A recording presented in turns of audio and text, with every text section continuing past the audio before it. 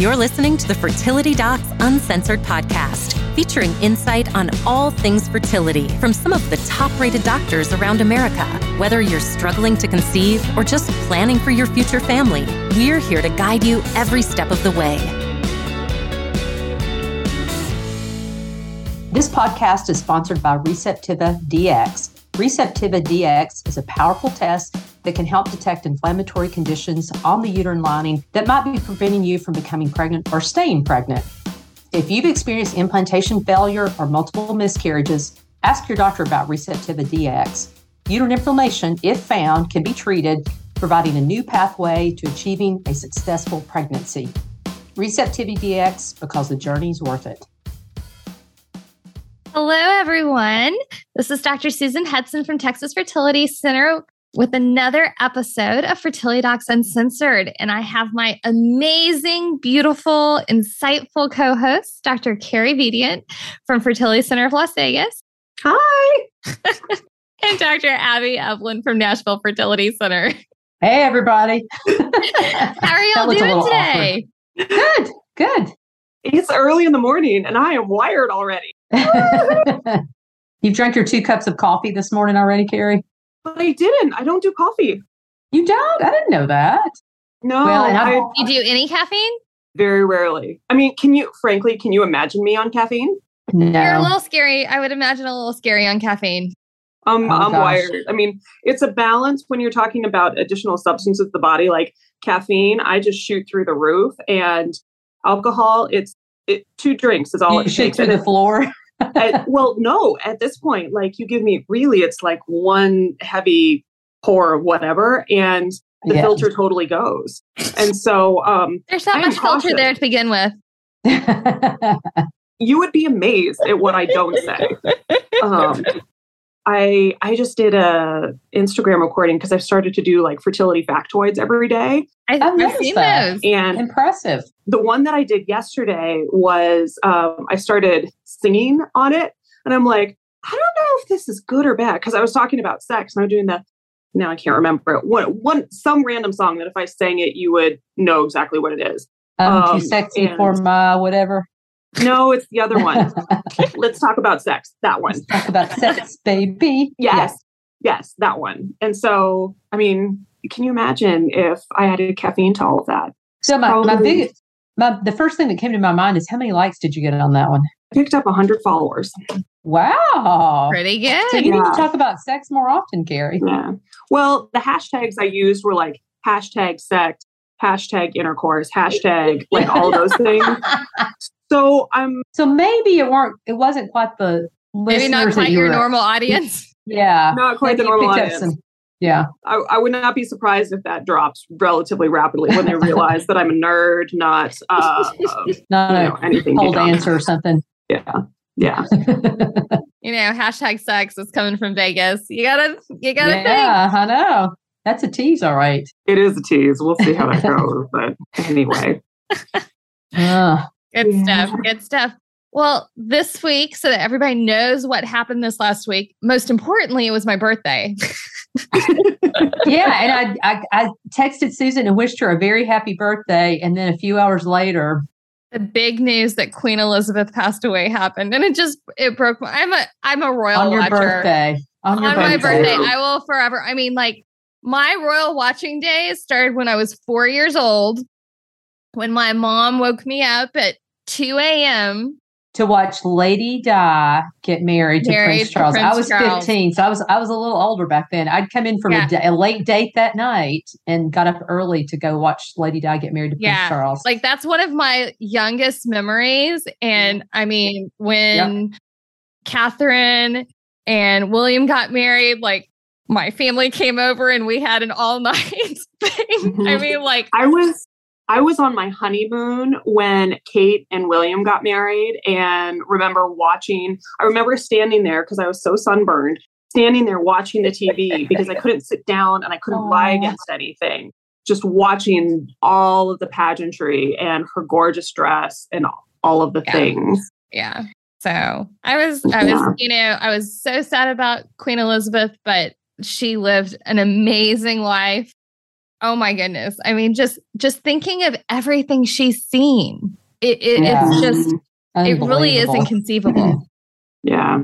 I heard some story of where the Prime Minister of India came to visit her a few years ago, and she pulled out this handkerchief that Gandhi gave her for the occasion of her wedding and showed it to him. It's like she's like a walking history. I mean, a living museum until the other day, basically.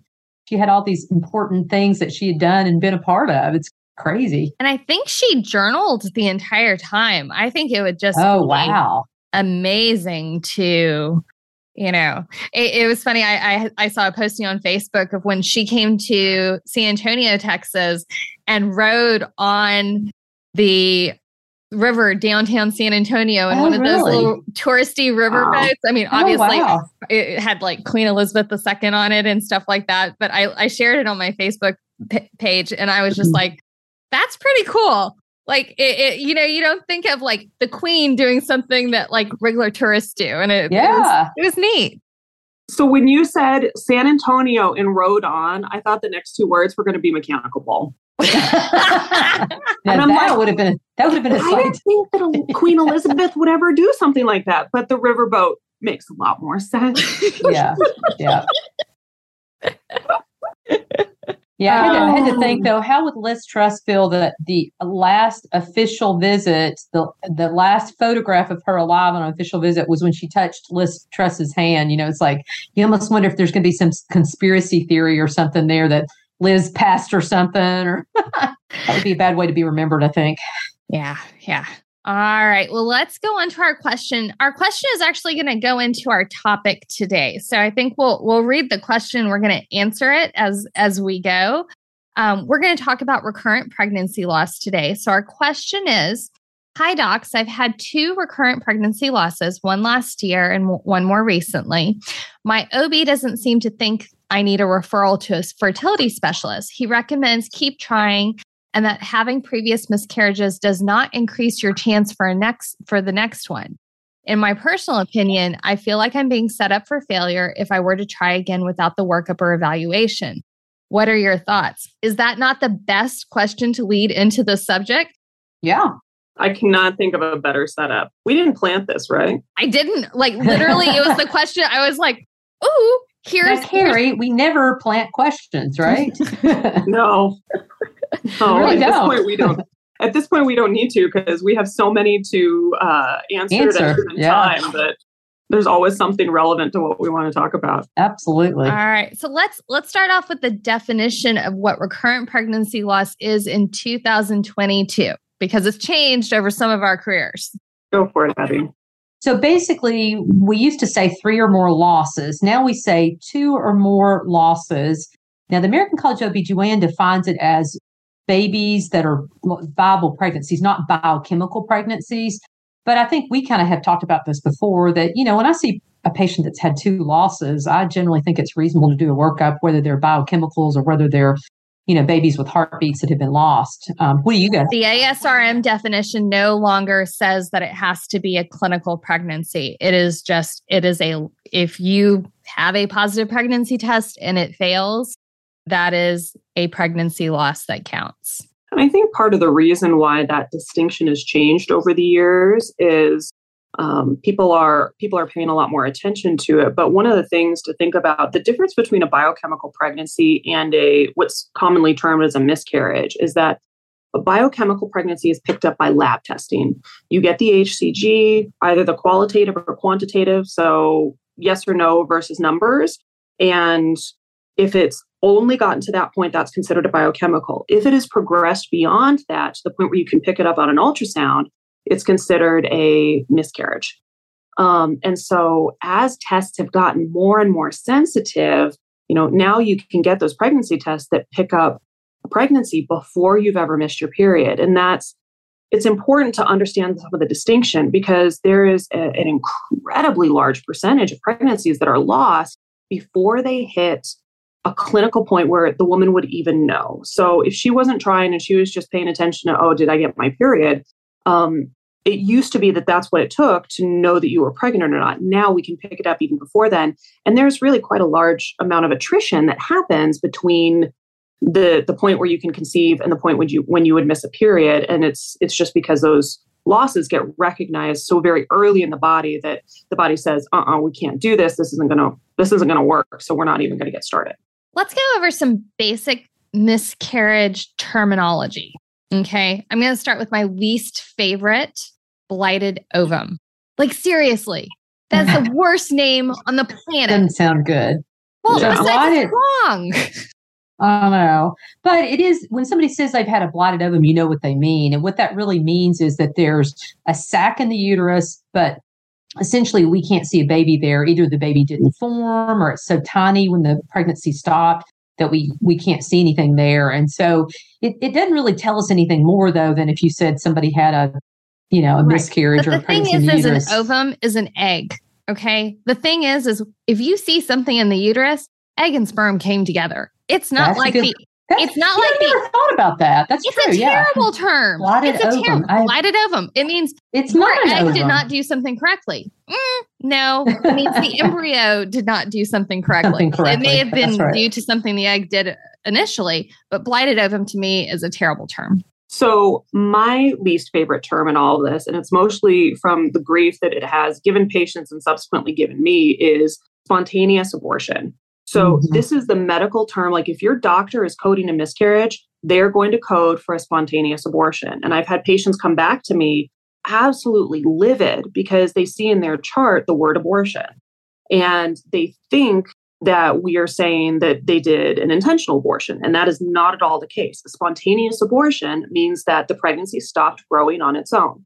The lay term for that is miscarriage. And so that's something that we use because there's a huge amount of difference between a spontaneous abortion and a voluntary interruption of pregnancy, therapeutic abortion, whatever the other terms are. So a spontaneous abortion, when I see that, or SAB, means, okay, this stopped on its own accord. And patients can get very upset about that when really it's the medical term and that's all it is describing it. Another term that people can get upset about, and in this case, it doesn't necessarily mean a miscarriage is going to happen, but threatened miscarriage. So that's a code that we use if somebody's pregnant and they come in and they're having bleeding. And most of the time when people come in and they're having bleeding, most of the time things turn out fine. I mean, it's really less common that they do go on to actually have a miscarriage, but that's the code we have to use because it tells the insurer, why we may have you come back again for another ultrasound to look again. But most of the time in those situations, the pregnancy turns out to be okay, actually. Mm-hmm. So what's the difference between a missed abortion versus an incomplete abortion? So a missed abortion is when somebody comes in and, we know she's pregnant. She knows she's pregnant. Even if she doesn't know she's pregnant, and they do the ultrasound and they expect to see a heartbeat. They expect to see progressive growth. And when they put the ultrasound on, they see that there's no heartbeat. But the woman has not had any cramping. She's not had any bleeding. She doesn't have any indication that she is in the process of miscarrying. So it's caught at a point before the woman carrying the pregnancy knows what's happening. And so that's why it's called a missed abortion. And it means that it's not caught until after it's already happened and before there's an indication outwardly that something's going on. And an incomplete abortion is where someone has miscarried or lost part of the tissue, but there's still some remaining. And that can happen, even if I actually had a patient recently who passed an intact sac and you could see the fetus, but she still had some retained tissue there that we had to go in and remove. So incomplete just means that you've miscarried some of the tissue, but not all of the tissue. And what's it called when we're all done with the miscarriage? Completed abortion. Absolutely. Mm-hmm. Absolutely. And there's also an inevitable abortion where you go in and you check and the cervix is open and stuff is coming out and, you may still see heartbeat, you may still see things that are going on, but because of the rest of the physiology, usually an open cervix, there's really not much you can do about it at that point. It's coming, even though it may not have fully happened yet. Okay. Well, let's start talking a little bit about what are some of the causes that people have miscarriage. So what's the number one reason that an embryo might not keep on to make a baby? Chromosomal issues. So at least 50% of the miscarriages that women have, really regardless of age, are due to a chromosomal abnormality. And that's just because when eggs in women are released or ovulated, the chromosomes, the two sets of chromosomes are together. They have to divide and come apart. And just about 50% of the time, it doesn't happen that well. And so even in young women, when a woman has a miscarriage, if we were to test the products of conception that we remove, about half the time it's due to a genetic abnormality, too few or too many chromosomes in that embryo. What are other sources of those chromosomal abnormalities, though? So kind of the standard one is what we call non-disjunction. And so that means that when you have the chromosomes packaged up in the eggs, they need to separate so that 50% get chucked out in the trash. The other 50% go with the embryo. And then you have the chromosomes coming from the sperm. So most commonly, there's a random event called this non-disjunction, which means it doesn't separate when it should. Then you can also have other chromosomal problems called translocations.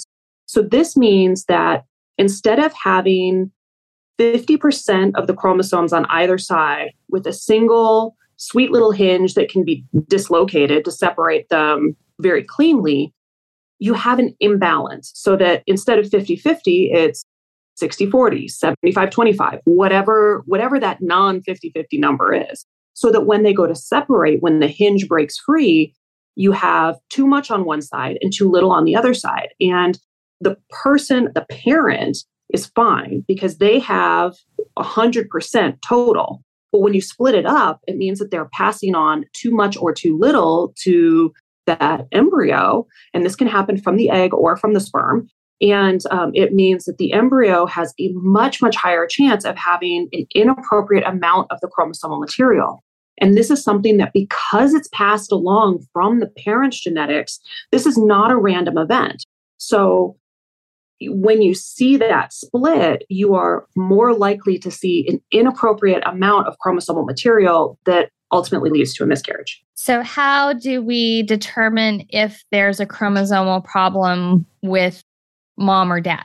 So when we're looking at a chromosomal problem with mom or dad, that is usually picked up by a karyotype.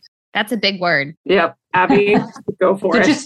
We just draw blood basically, and we're able to tell from that blood, from the cells in the blood, what the karyotype, what the chromosomal abnormality is. And so a normal female should have 46 chromosomes and have 2 X's. A normal male should have 46 chromosomes and an X and a Y.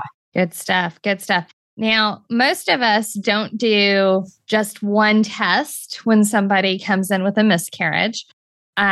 Oftentimes there's multiple things we're looking at, because we know that in people who have a recurrent pregnancy loss evaluation, in our testing, about half of those people are going to have at least one thing wrong. And in those people who have at least one thing wrong, we know that 30% of them may actually have multiple things wrong. So when you're doing a recurrent pregnancy loss evaluation, what are some of the other tests that you do?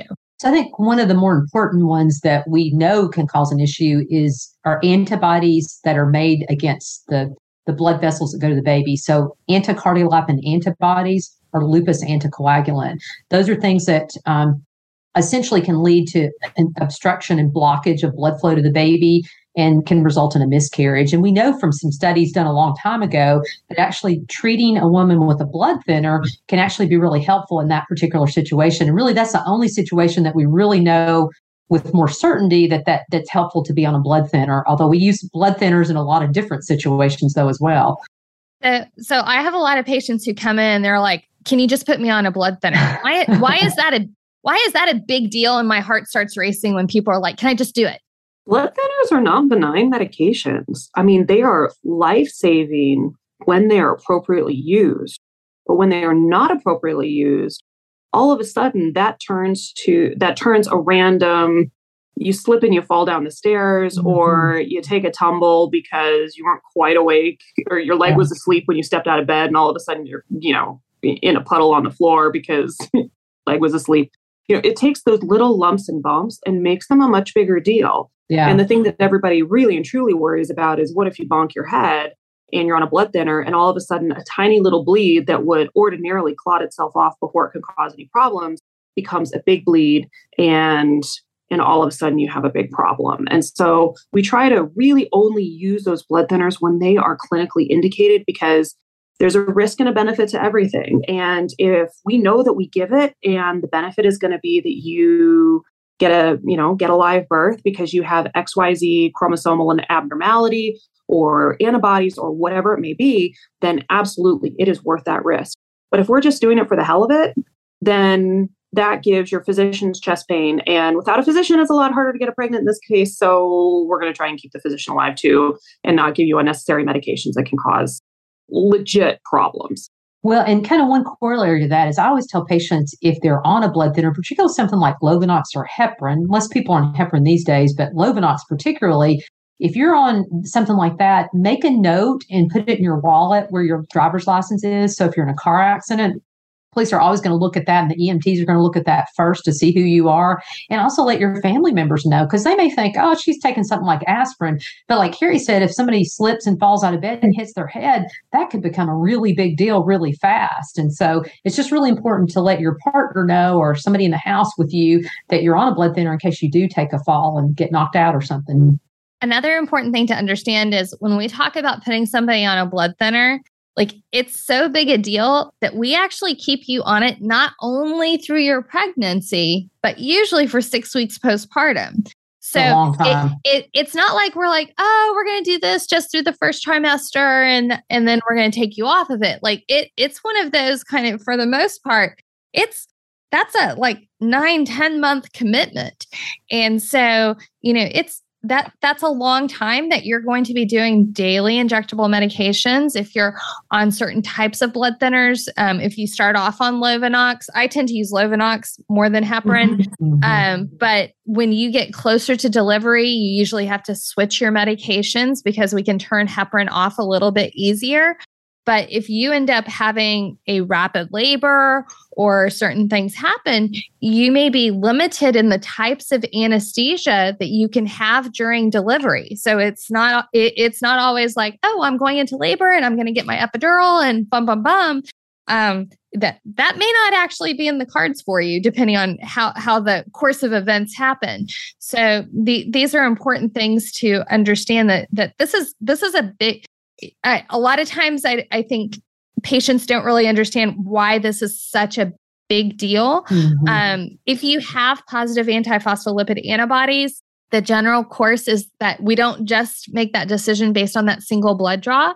We actually repeat those in 12 weeks, which we know is really hard for our patients because we know you wanted to be pregnant, yesterday. Yeah. And so it's a big deal to us. It's a big deal.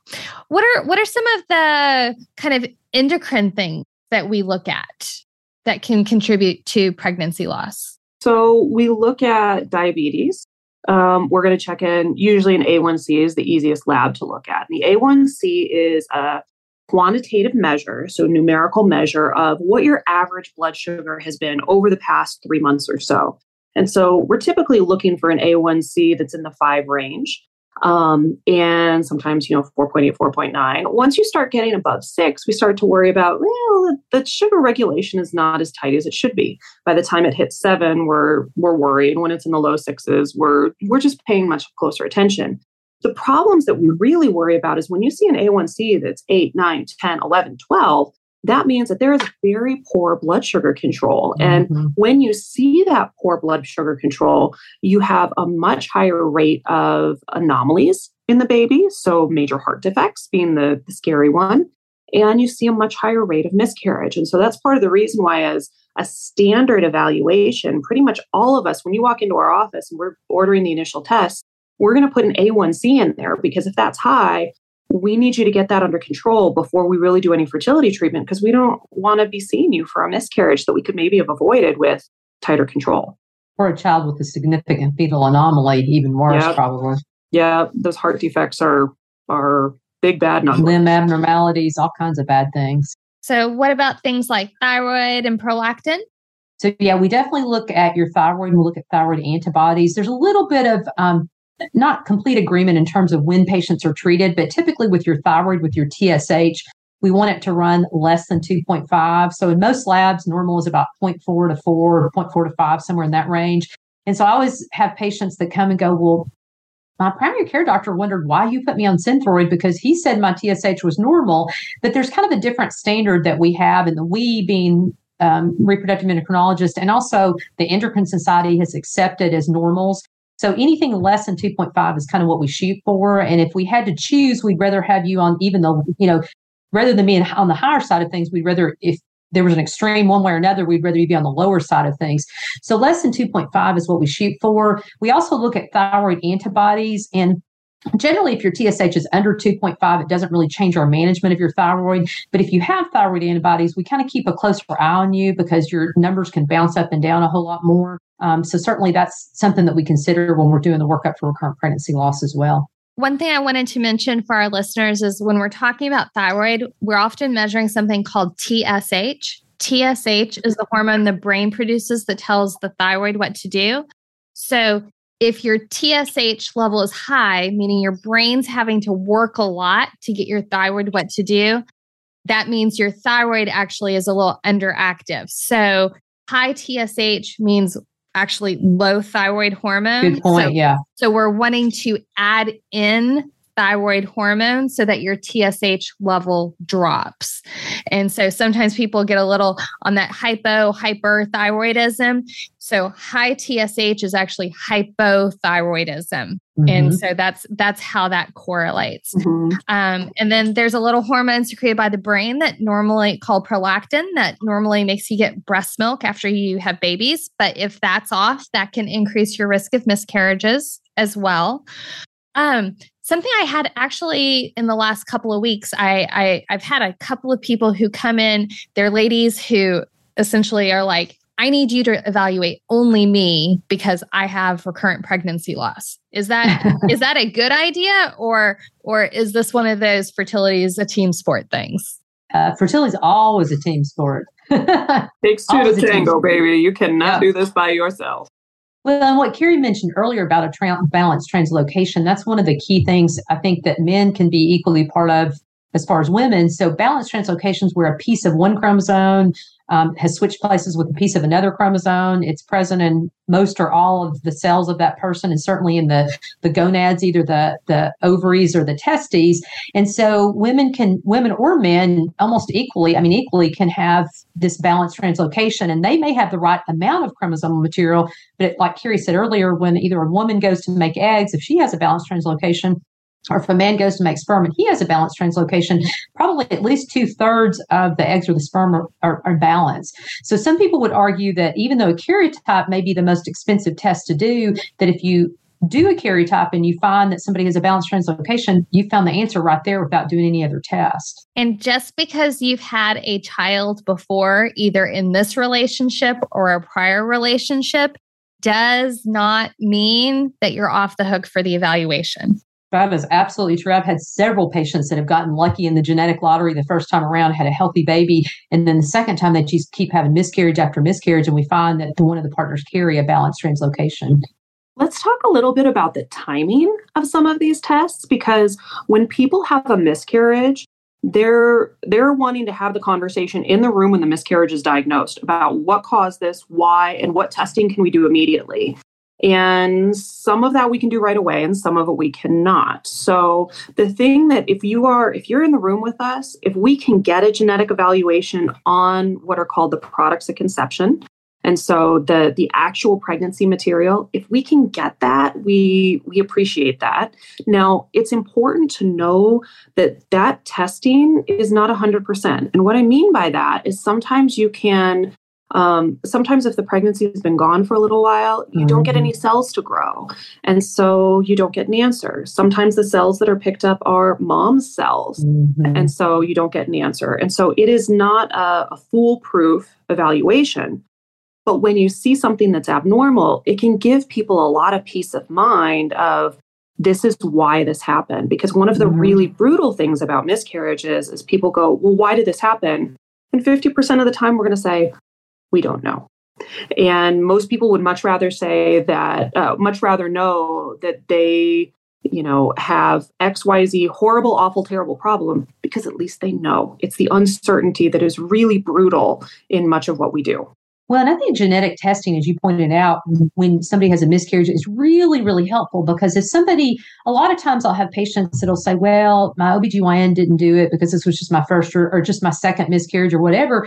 But, if you knew that both of those if she only had 2 pregnancies and you knew if both of them were genetically abnormal, that would certainly make you go, that's your reason right there. And it may lead you to kind of what you want to do in terms of treatment for that particular patient, as opposed to like blood thinners, for example. So back to our listener's question is that if you've had 2 losses, I think all 3 of us unanimously would say you need to have an evaluation.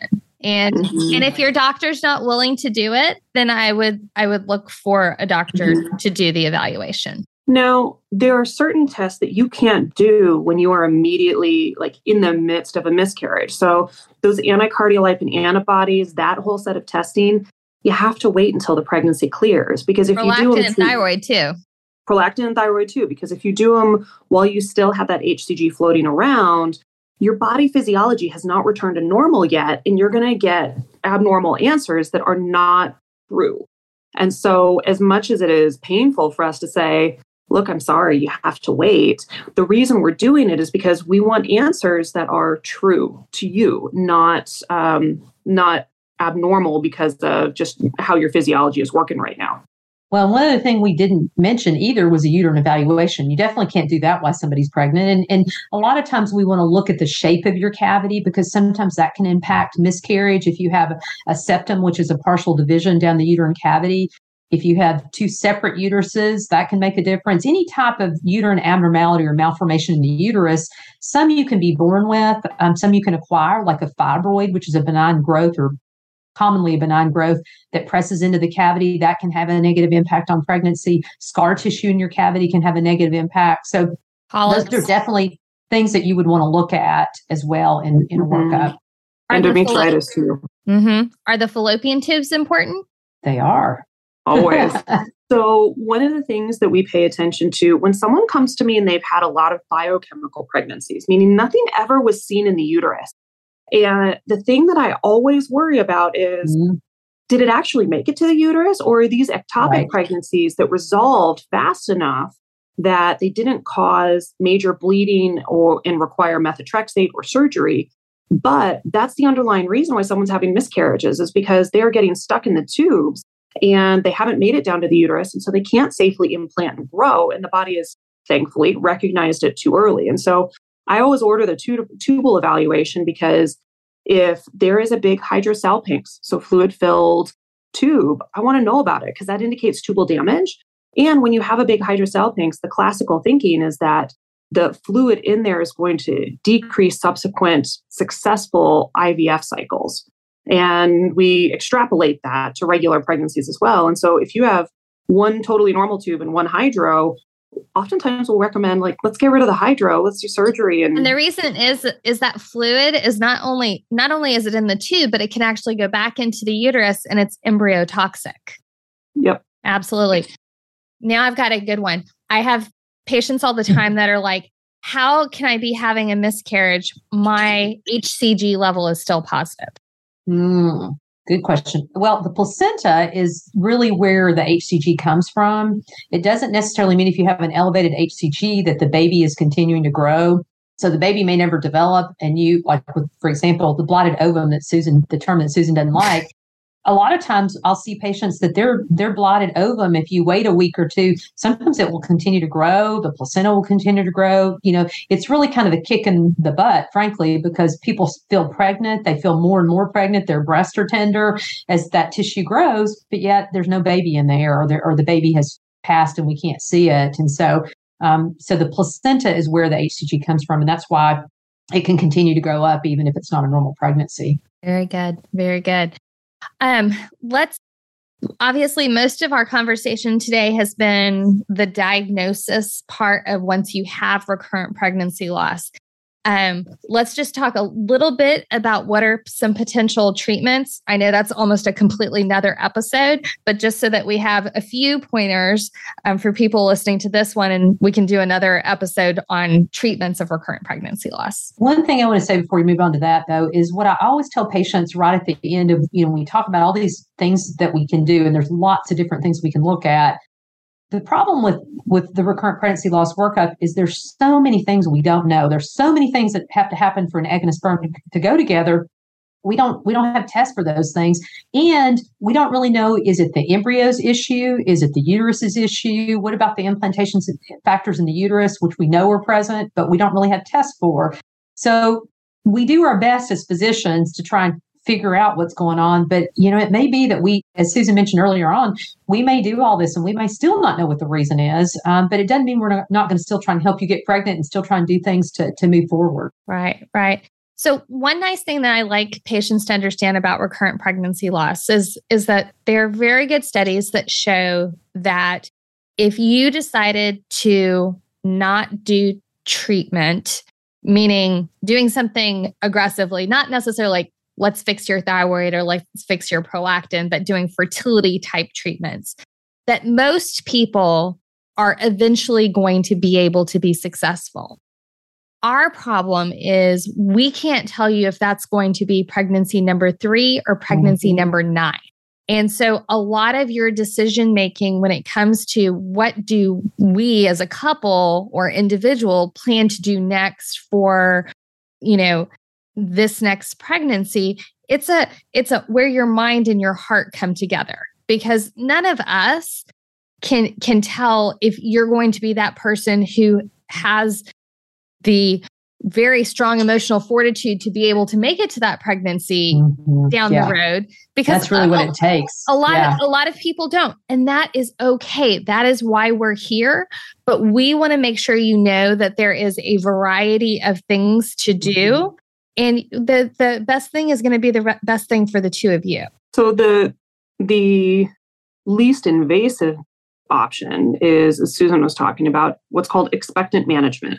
We just let you go and we see what happens. And usually with that type of management, there is a bit more hand-holding involved. Like as soon as you get a positive pregnancy test, we're going to bring you in and check numbers. And then we're going to check them again. And then again. And then as soon as we expect to see a baby in the uterus, we're going to order an ultrasound, even if we know we're just going to see the sac. And so there's a lot more connection. And usually with an REI, you're getting more intensive following than you would with a regular OBGYN, because that's what we are built for. The regular OBGYNs are not built for that. And nor they're really built to see you at 8 weeks. They're built to see you at, usually 8 to 10 weeks. And that's what they're set for. And so we see you back a lot more frequently. Now, oftentimes when you get that positive pregnancy test, we are going to empirically, meaning without data, but we think it's going to help anyway, start you on progesterone. And makes us feel good, and probably you too. Yeah, and that's really arguably the best that it does. Same with the baby aspirin. The data is not really there, but it makes everybody feel better, and it's a much weaker blood thinner than something like Lovenox or heparin. And so it's okay, you're not going to be hurt by this, so let's give it a shot. Now, people always ask, well, should I just start that beforehand? And the answer is no, because aspirin is an NSAID. It can potentially inhibit ovulation and prevent you from getting pregnant. And progesterone, while wildly helpful for supporting a pregnancy, if it's used differently, it is birth control. And so we tend to be really much more adamant about, hey, let's wait until you get that positive pregnancy test. And as soon as you do, we'll start you on those things, depending on how your particular REI or OB views it. There's some that won't do that, but I know many of us will, because it makes you feel better and frankly treats your physician as well. And more importantly, there's a study, an old study that looked at TLC, tender loving care, which is what Carrie was just describing. Yes. To try and comfort you, bring you in. It helps. Make it better outcomes. nobody's really, I mean, the studies show that people that had tender loving care versus people who did not, by their definition, I can't remember exactly what their definition was, did better and had better outcomes. And more intensive I don't think monitoring. I don't think anybody has looked at the physiology of that. But, I know when I feel like I'm being babied and watched after and taken care of, probably my cortisol levels are lower, my epinephrine levels are probably lower, and probably there's some physiologic basis to that. It makes sense, I think. If you're being kind of coddled a little bit, it kind of helps. You're less likely to land in jail for murdering your spouse. Always Probably good thing. true. Probably true. Always good. Always good. So beyond that, we can do things to help you get pregnant faster, usually some form of superovulation with inseminations or things like that. And then we have things like IVF. IVF has the very nice benefit in that we can test the embryos so we know if they're chromosomally normal or not. And thereby taking out some of that guesswork of is the embryo that's in my uterus got the best chance? And if we know it's chromosomally normal, we know it's got a better chance than that 50-50 dice that you're rolling when you're achieving pregnancy short of IVF. Yeah, and it takes out, I always tell my patients, in fact, I was just talking to a couple yesterday about this. I'm like, there's no guarantee, even with IVF, that the pregnancy will continue on. But if you look on average, about 50% of pregnancies are genetically abnormal. We're taking that 50% out of the mix. So automatically we're giving you a better chance. And in my experience, I've had a lot of success with people that have recurrent pregnancy loss going on to have a healthy pregnancy afterwards. And this is my observation. I would love to have your ideas about this, but in my experience, when I do IVF in patients with recurrent pregnancy loss, I don't tend to see more chromosomally abnormal embryos. Once in a while I do, but most of the time they're what I would expect based on age. And so what it appears to me is that there are certain women that abnormal embryos either implant and stick longer than they do the average woman. And I think that's a huge proportion of our patients with recurrent pregnancy loss. For a lot of people who are making the decision of, well, do I just keep trying on my own or do I do more involved fertility treatment? A lot of times what I'll tell people is think about the worst possible option. Think about, okay, let's say you try on your own and you have either no pregnancies or 2 or 3 more miscarriages. And think about the worst case scenario and think about, would I still feel that was an appropriate decision, or would I have major regrets if I get to the end of that? And so it's one of the things that when people are agonizing about, do we do this expensive treatment or do we not? That can kind of help you sort it out. And also, what's your emotional state right now? Because everybody thinks that people stop fertility treatment because of the financial. And yeah, that's a part of it. But there are many, many people who stop because of the emotional. Many more stop. Yeah, I would say so, yeah. Because they're like, I am out. I am done. I do not want to do this anymore. I cannot do this anymore. And, it doesn't matter if you're a gazillionaire. You're just like, emotionally, I am tapped. And some of it has to do with your timeline. If you're older, if you're in your upper 30s or 40s, your timeline of what can you expend just trying on your own is theoretically shorter. And also depending on how many children you're ideally wanting to have. If you come to us and you're 25 and you've had a couple of miscarriages, you've still got a good amount of reproductive life in the time zone after we make sure your ovaries are working fine.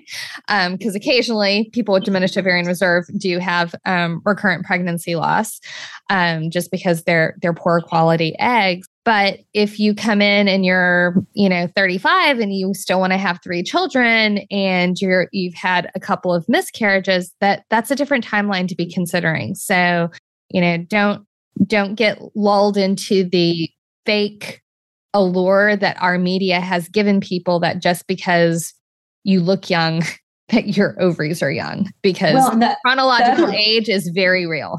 Well, the other point with that too, Susan, is we all know as women get older, they're just more likely to miscarry because they have more chromosomally abnormal embryos. So if you're 40, chances are about 40% that you're going to miscarry even if you get pregnant. And that's just a function of age. And it's just a function of the fact that at 40, about 90% of your eggs are genetically abnormal.